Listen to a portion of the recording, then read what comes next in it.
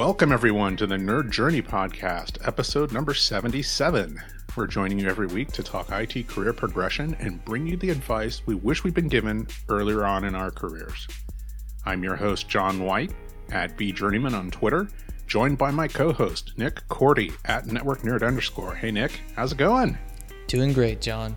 We are both pre-sales technical engineers with backgrounds in IT operations, and some of us heavily caffeinated.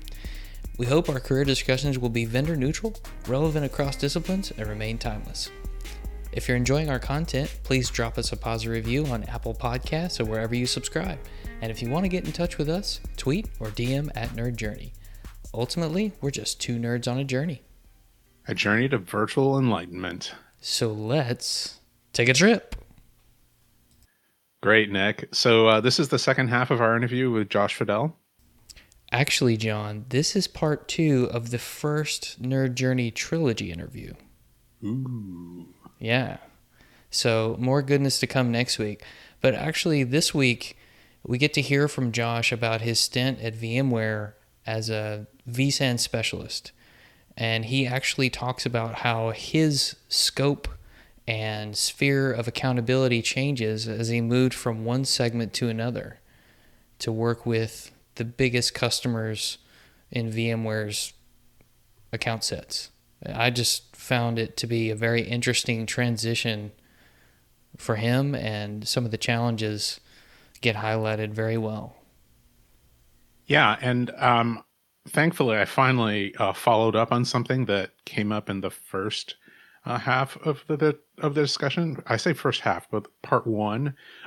Josh mentioned back in part 1 that he actually did some job hunting back during the Great Recession, 2008, 2009, 2010. So we circled back and asked him about that process and if he has any tips for people that would be appropriate if they are looking to change jobs or are job hunting right now when we find ourselves in a time of economic uncertainty. So with that, part 2 of 3 of our interview with Josh Fidel.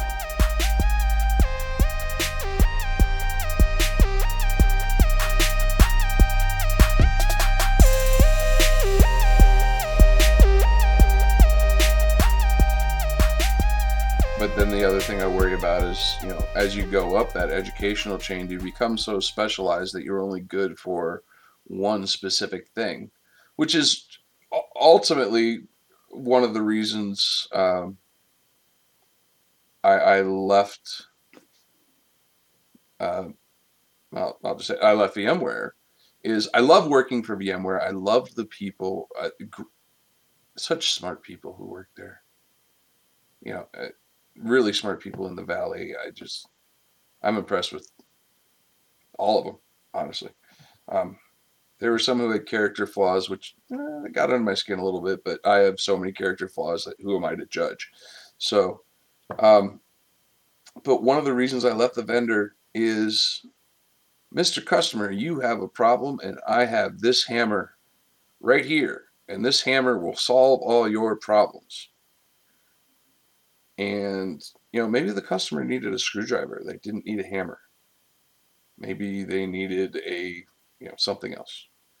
And working for a vendor, I couldn't really go outside of that vendor line of products and say, oh, well, what I do is I would actually look at these options and I would pick the best one based on what's your current knowledge base, what do you have comfort with, what are your requirements, what are your constraints, and you can't really do that at a vendor, right? It's just, you can, but your salespeople frown upon it. They definitely do. Yeah. But I've definitely done it. Exactly, and that's because of who we are. We're the problem solvers. But I realized, after I'd done it for quite a few years, and I did it. I think I did it pretty well. They did. I started at VMware after leaving my implementation job. I came to VMware, and I was really, really, I was psyched. I was so stoked to work there. And I started as a regional SE, and very, very excited, and the product was cool. I mean, vSAN, it's still a cool product. It's still awesome. Um, like every other product, it has its issues. Not gonna lie, but it was such a revolutionary idea to me, coming from a pretty heavy storage background. You know, to me, it kind of revolutionized the way things were done, and that really excited me. And I did pretty well with it. Some of the biggest regional sales for VMware while I was there.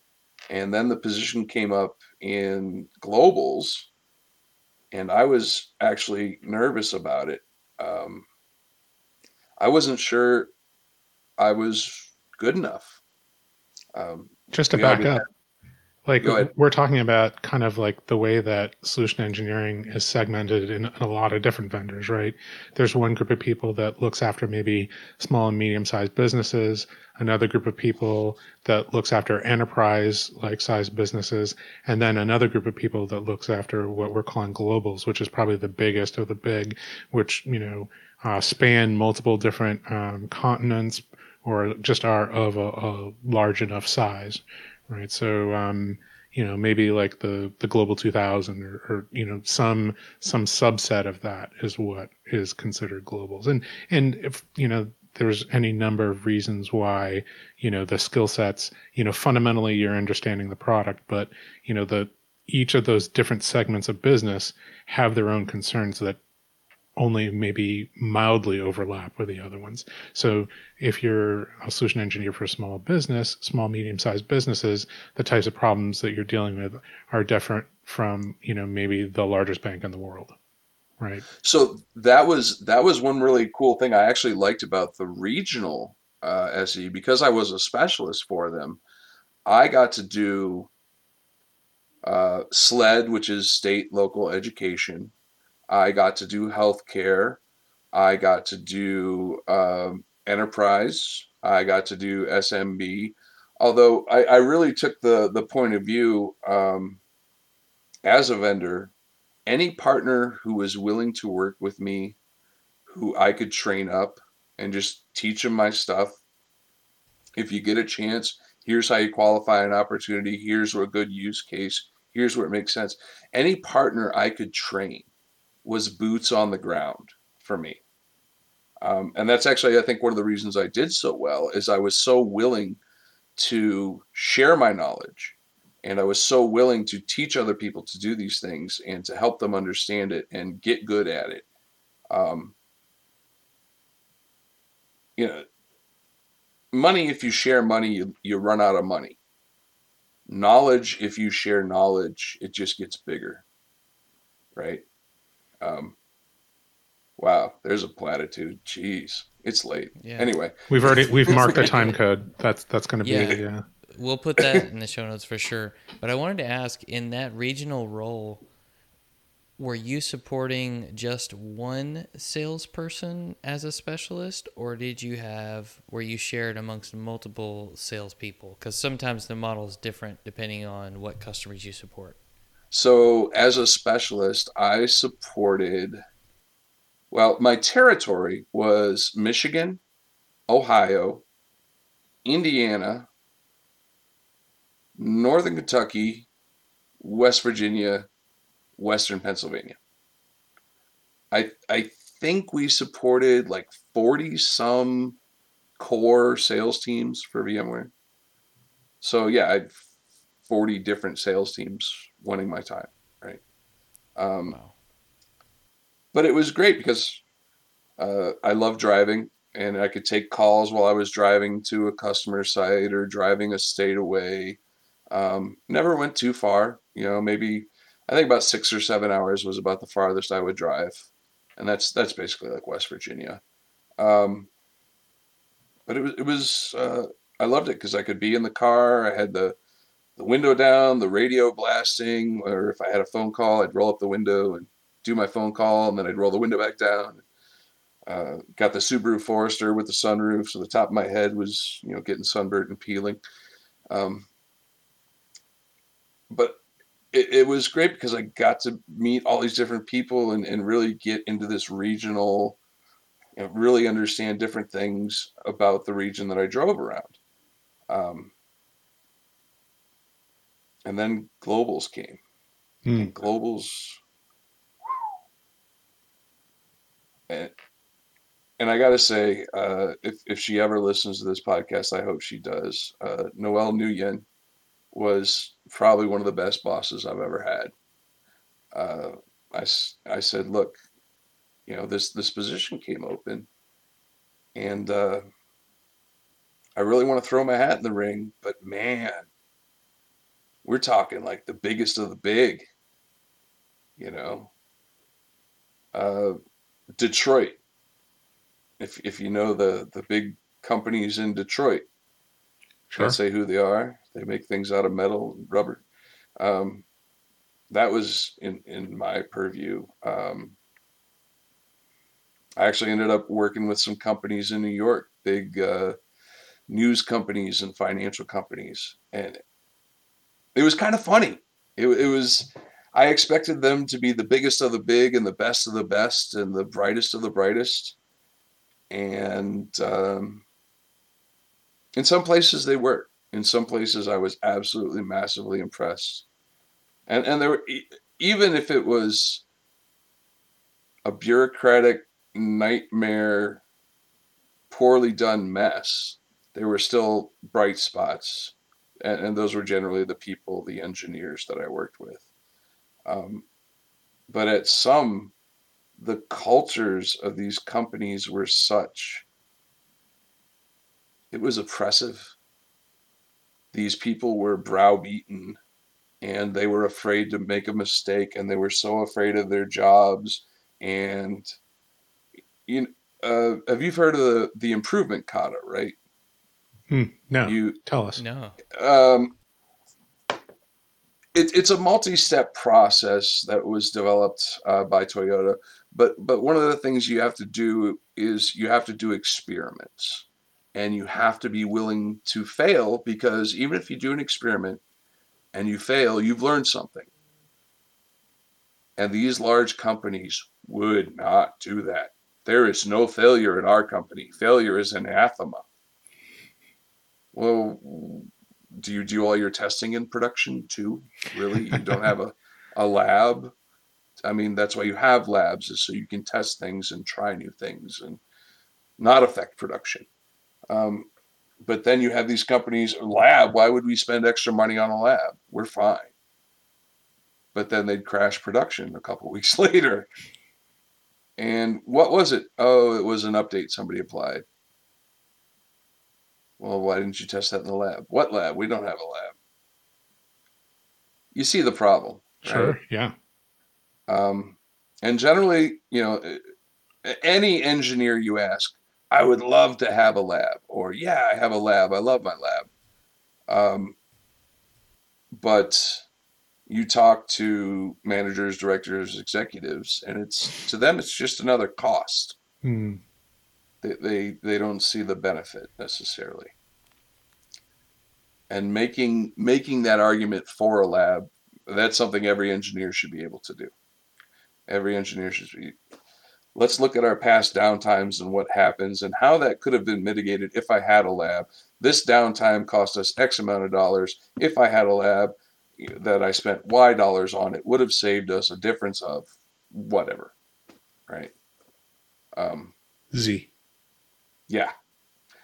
And don't be afraid to be an advocate for yourself. I mean, if someone's going to tell you no, okay, they're going to tell you no. And once you get to a certain point in your career, and I've finally reached this point, you lose the fear. You get good enough at something, you become well known enough for something in your community, be it local, geographic, statewide, national, whatever the case may be. You won't have to worry about a job. Got it. So you'll never have to worry about having a job because you've built your brand. Absolutely. And It's interesting because now we're seeing, prior to the virus, people were very geographically centered. If they lived in a city, they should get a job in that city, and there's only so many jobs. So it's harder. You have more to worry about. If you lose your job, you not might not find another job in that geographic area. But now with what's going on, people are realizing, hold on, I can do this job anywhere, provided I have the network connectivity I need. Um, I think that's going to be very liberating for a lot of people. I think there's a certain category of jobs that can be done from home, and if they can be done from home, then that means they can be done remotely. There's people whose jobs can't, don't work that way. I think in the technology industry, we are very blessed that way. But I mean, I'm sure, like, do paralegals really need to be in the office? Do lawyers need to be, in the office, or can some Do of that stuff? do Yeah, accountants need to be in office, or do they just need to have good bandwidth, video conferencing, and spreadsheets available? I don't know. right. Um, People are finding a way to make it work now. Some people are and some people aren't. And maybe, within industries, the companies that haven't invested in that stuff, might not survive, or will be gobbled up by the companies who have figured out about, a way to make it work. It's an interesting choke point. Actually, that brings me back to I don't want to forget about this. You mentioned having to find a new job in a time of economic uncertainty when you lost your job back in 2007, 2008. Um, anything that you've learned, from that experience that you think maybe applies to some people now? I know building your brand is something that you've mentioned so that you have enough of a name in your industry so that people will want to employ you. But back then, you didn't necessarily have that brand, right? Or it was on a much no, I smaller did not. scale. It was on a much smaller scale. Um, and part of the reason I went inside during the economic downturn, the company I was working for had just closed. I had a very young child. I needed to provide stability. Um, Even in economic downturns, people need health care. People need food. Um, I wasn't going back to waiting tables, which I, you know, did many, many, many moons ago. So go into healthcare. Um, and yeah, was lucky enough to find a job at a hospital during the downturn. And I would, I did that because I had to be conservative. I had to hedge my bets. Right now, with the number of people that are out of work, the number of technology people that are out of work, I would be surprised if we don't see some really cool new software companies congeal during this, because there are so many smart, talented people who are not working currently. I would hope that they would get together, find each other. That's why on Twitter, I will, any person asking for a job or any person who says, "Hey, I'm hiring for a job," I will retweet that in a second. Um, Now, caveat: I'm not vetting that person. Right, I'm not vouching for them. right. Um, but I want people to know, hey, we are job seekers. Hey, we are job finders, and maybe, I know enough people in the industry now that maybe I can find something for somebody. Um, It is it was it, interesting. it is it was so beautiful. Just the other day, a guy who's what is he? I think he's a vice president. He might be a vice president or a chief field technical officer or something. He's relatively high place at a vendor. He had a question about another software product that sat on top of his product. And he just put out a tweet. He said, "Hey, does anybody know how to do this thing?" And I saw the tweet and I said, "Actually, I know somebody who works at that software company. Let me ping him." So I retweeted it and said, maybe such and such a dude knows. And this dude chimed in. He's like, "No, I don't actually know, but here's the people you should ask." And within like 15 minutes, the guy had an answer. Boom, like that. And he's in New Zealand. The person I pinged, I think, is in Washington. The guy who answered was, there was some guy in Germany who answered. It's amazing. We have this connectivity. We have this connections. I mean, if there's one thing I can tell people, it's write some blogs and get on some. Twitter seems to be where most of the tech heads congregate. I don't know. Maybe it's the format or something. It's interesting. So I can see that, and I can also see to your your previous point, that if you make those connections, and then the only reason why you aren't starting your own company is the fear of the lack of stability, but then we're faced with this crunch, and you don't have any stability, and maybe you've lost your job, and this is the opportunity to pursue that. I think maybe there are people out there who, now that they've been faced with their greatest fear, and the reason why they didn't get out of their job originally was, wow, I need those benefits. Okay, all that stuff is taken away. Like, now what's the reason why you haven't started this interesting company that you've had, or product that you've had? There's still a danger right now because people still need money and nobody wants to starve. Yep. So people are going to try to find something safe. They're going to try to find something comfortable. That's why I like and I don't endorse any political candidate really. They're all terrible. But anyway, but the idea of universal basic income to keep people safe in times of turmoil. Look at the massive cluster that unemployment is in this country. Look at the massive cluster that the stimulus check has been, right? Look at the fact that Mnuchin said, $1,200 should get you through 10 weeks. Bro. That's, yeah. $120 a week? Yeah, no. My kids eat that in fruits and vegetables in like a week. Sure. Which is good because I want them to be healthy, and fruits and vegetables are important.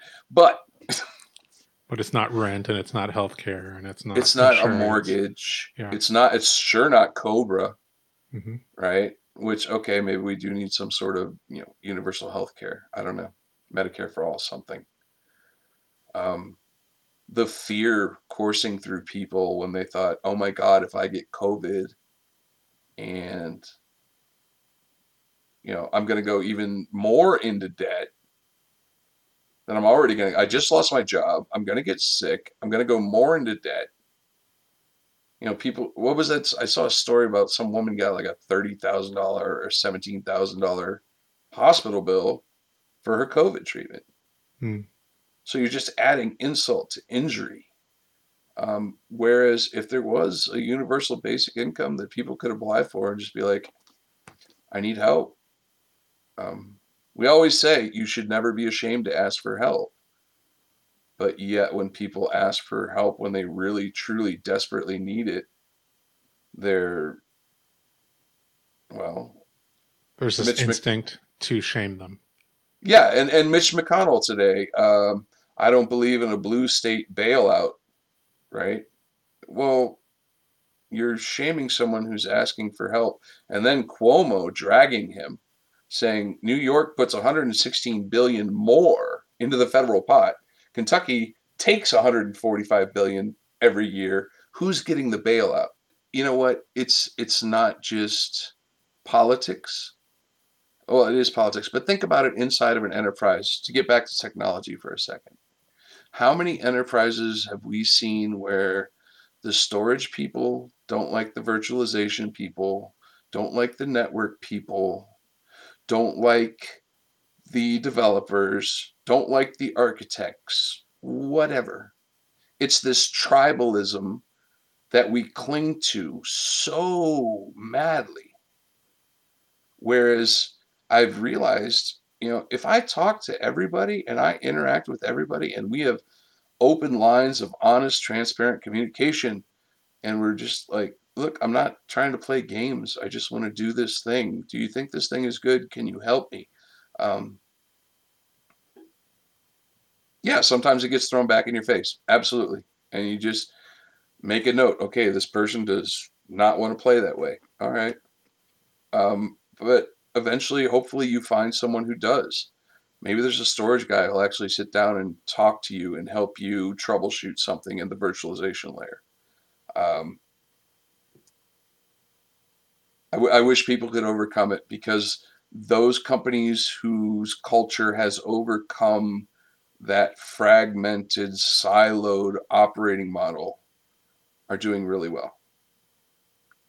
And It's they are interesting. moving forward.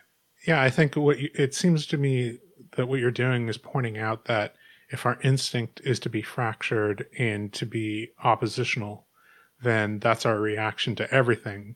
And when we're faced with a true crisis, be it political or health or in our businesses, then our reaction is to, again, if we are oppositional, then we turn inwards and start pointing fingers at each other instead of like all pulling together to solve the actual problem, which is, I mean, if you're in a business situation, and you just have siloed teams start blaming each other instead of working together to solve like what is like, can be viewed as an outside problem.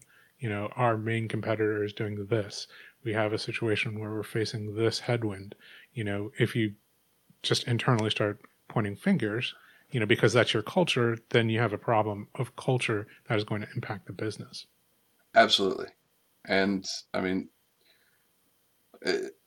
you say business, I want to say organization. Sure. Mm-hmm. And different size organizations. Here's one for you. Actually, this has just happened over the last 2 weeks. I've been working with a customer of mine, and they have a database issue. And this database has crashed a couple times and has taken down their production line of business. That's huge.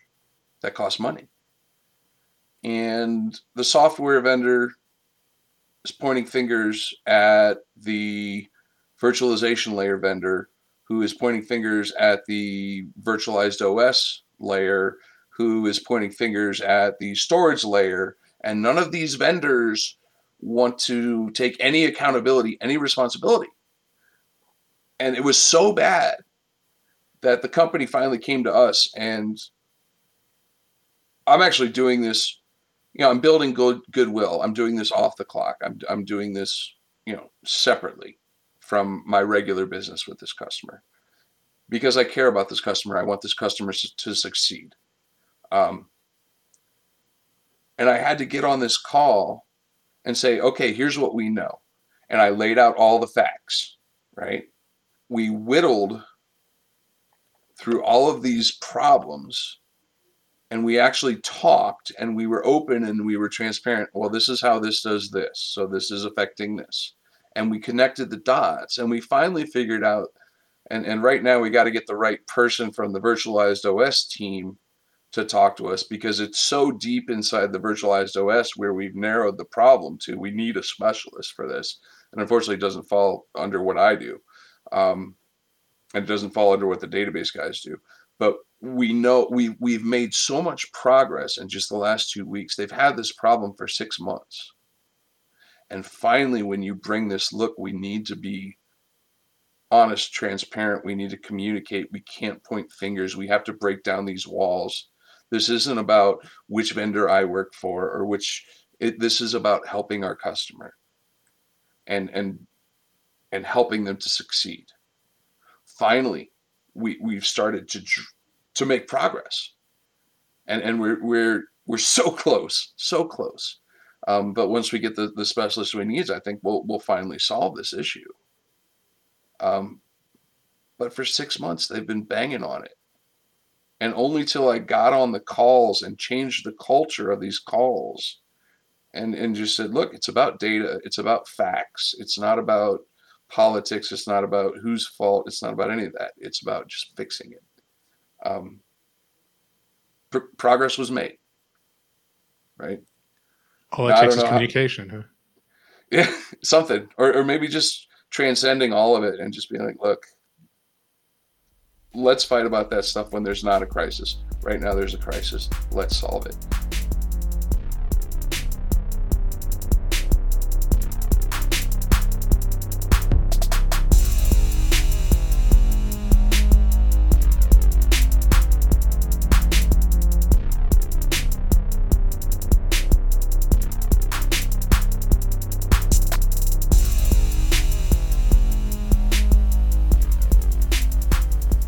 Nick, I was listening for that description that you were talking about, the change of scope and change of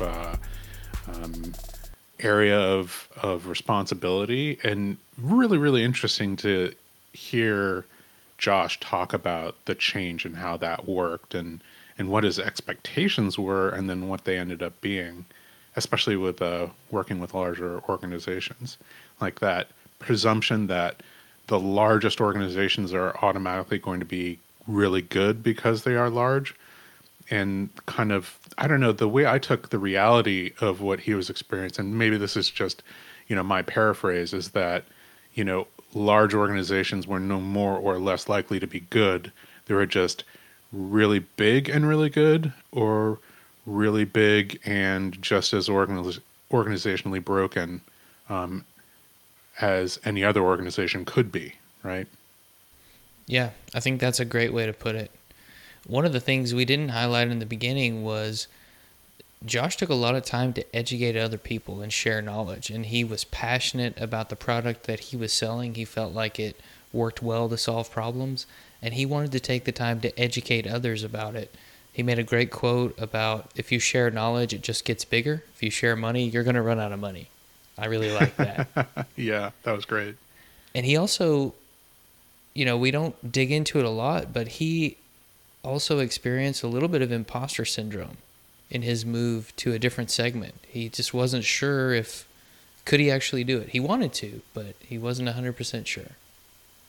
Yeah. I think we've all experienced that to a certain degree. Absolutely. Now, John, I'm just trying to figure out, what are we building to in part 3? I feel like something amazing's coming. Any idea what it is? I'm sitting on, I don't know what the phrase is, tenterhooks? No, that's not it. Something like that. I'm just really anticipating. I want to hear the conclusion to this interview, the first 3-parter. Yes, indeed. Well, we'll have to wait till next week to find out. Just a reminder, we want people to subscribe and give us a positive review on Apple Podcasts or wherever you're listening. We want to know if we're being helpful and are always looking for interesting questions to ponder. We're collectively on Twitter @NerdJourney. All right, farewell listeners. Tune in next time as the journey continues. I'm John White @VJourneyman, for Nick Corti @NetworkNerd_, signing off. Adios.